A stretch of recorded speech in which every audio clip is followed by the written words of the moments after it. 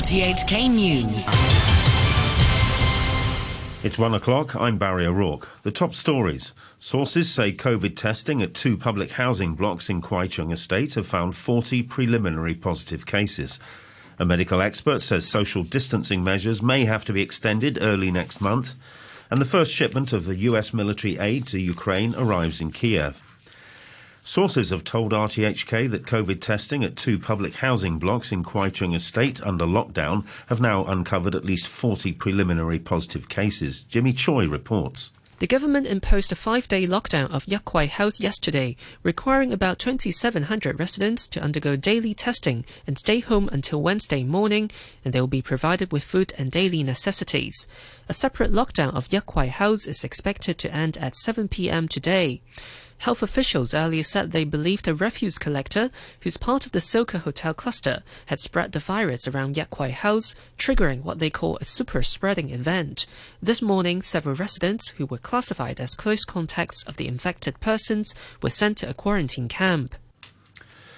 Officials have yet to confirm the test results. Earlier, health officials say they completed an overnight lockdown of 3537 Nam Cheong Street in Sham Shui Po at about 9:30. They tested about 50 people and no positive results were reported. They imposed the lockdown after a construction worker who lives there tested preliminary positive for COVID. Infectious disease expert David Hui says he believes it's unlikely that the government will be able to end the current social distancing measures when they expire on February the 4th. Professor Hui, who's advising the government on the pandemic, says the city is still fighting the Omicron and the Delta outbreaks. He also says the government could consider allowing non-essential staff to work from home and urged people to avoid visiting relatives or going to large gatherings during the Chinese New Year. We have now 2 war zones, one due to Omicron, one due to Delta.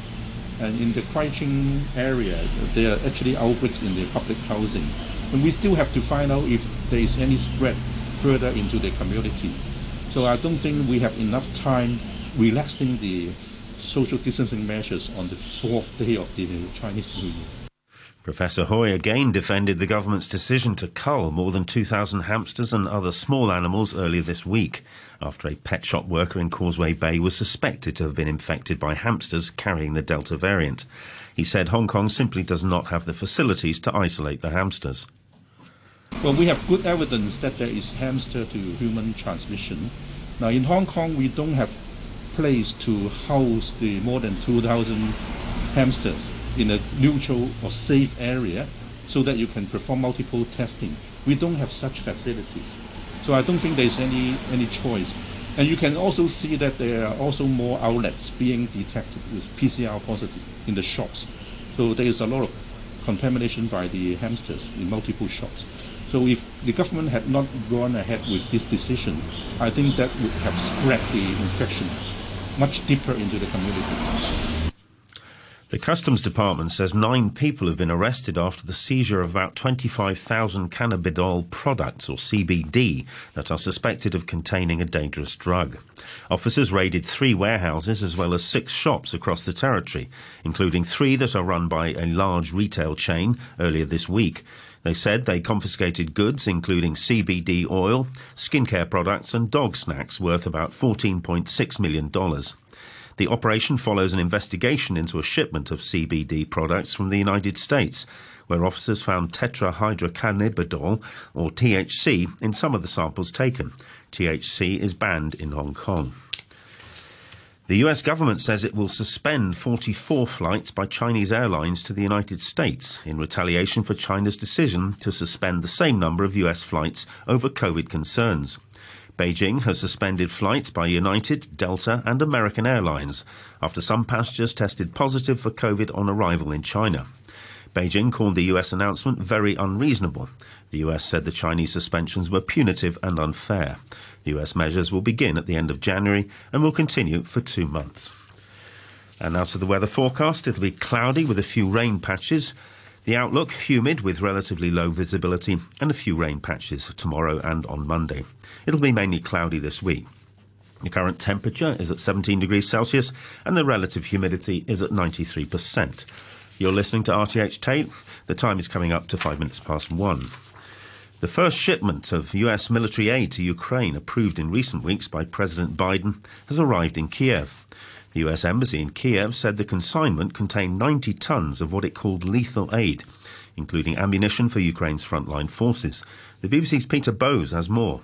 In a tweet, the Secretary of State, Antony Blinken, said the United States and its allies were utilising all available security cooperation tools to help Ukraine bolster its defences in the face of Russian aggression. The US Embassy in Kiev has said the first shipment of assistance recently authorised by President Biden has arrived in Ukraine and includes ammunition for the country's frontline defenders.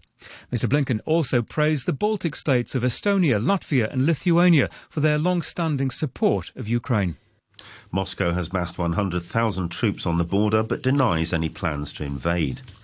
The United States has called for a de-escalation of the conflict in Yemen after at least 70 people were killed in an airstrike by the Saudi-led coalition that supports the government.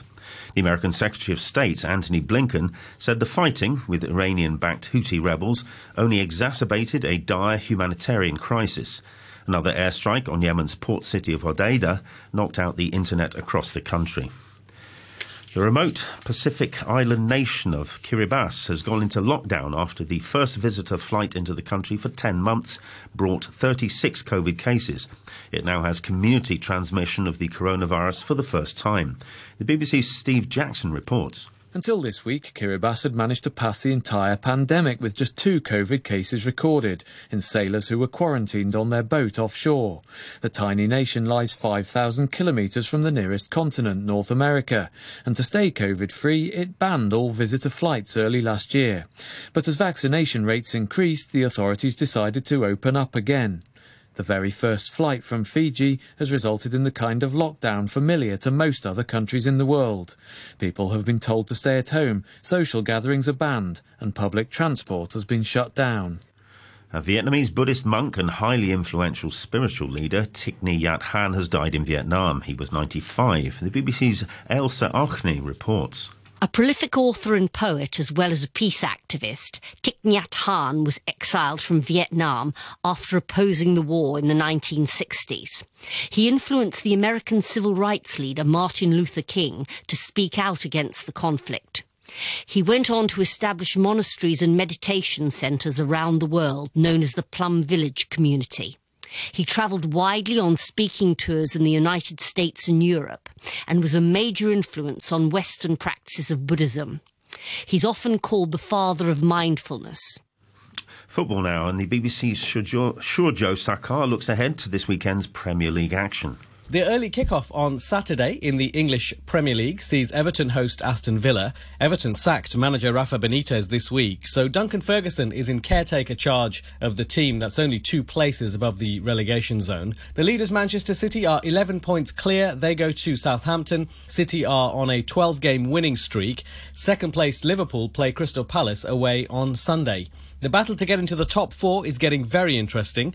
West Ham, who are currently 4th, play Manchester United away. Manchester United in 7th are only 2 points behind them. Between those two sides, wedged in are Arsenal and Tottenham.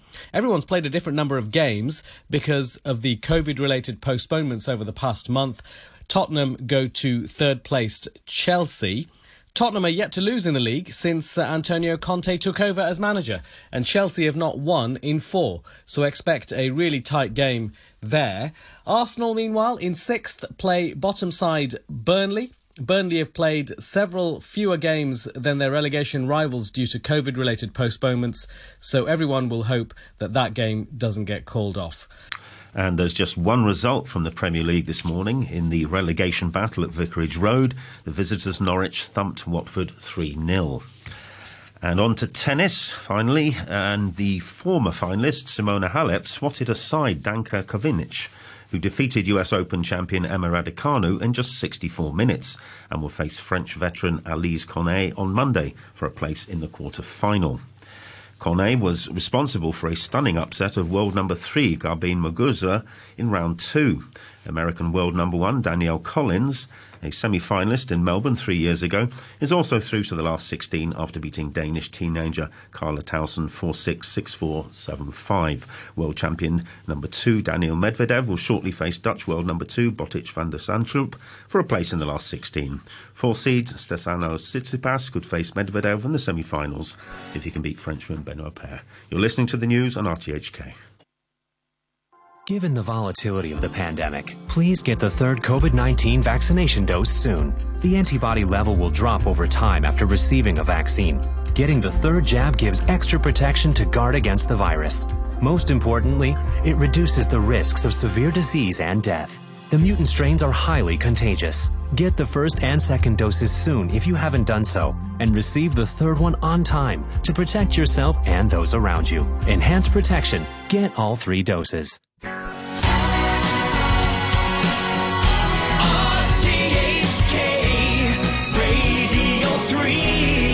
And we're going to kick off the hour with a couple live tracks. Here's Toto live from Amsterdam, 2003, Girl Goodbye.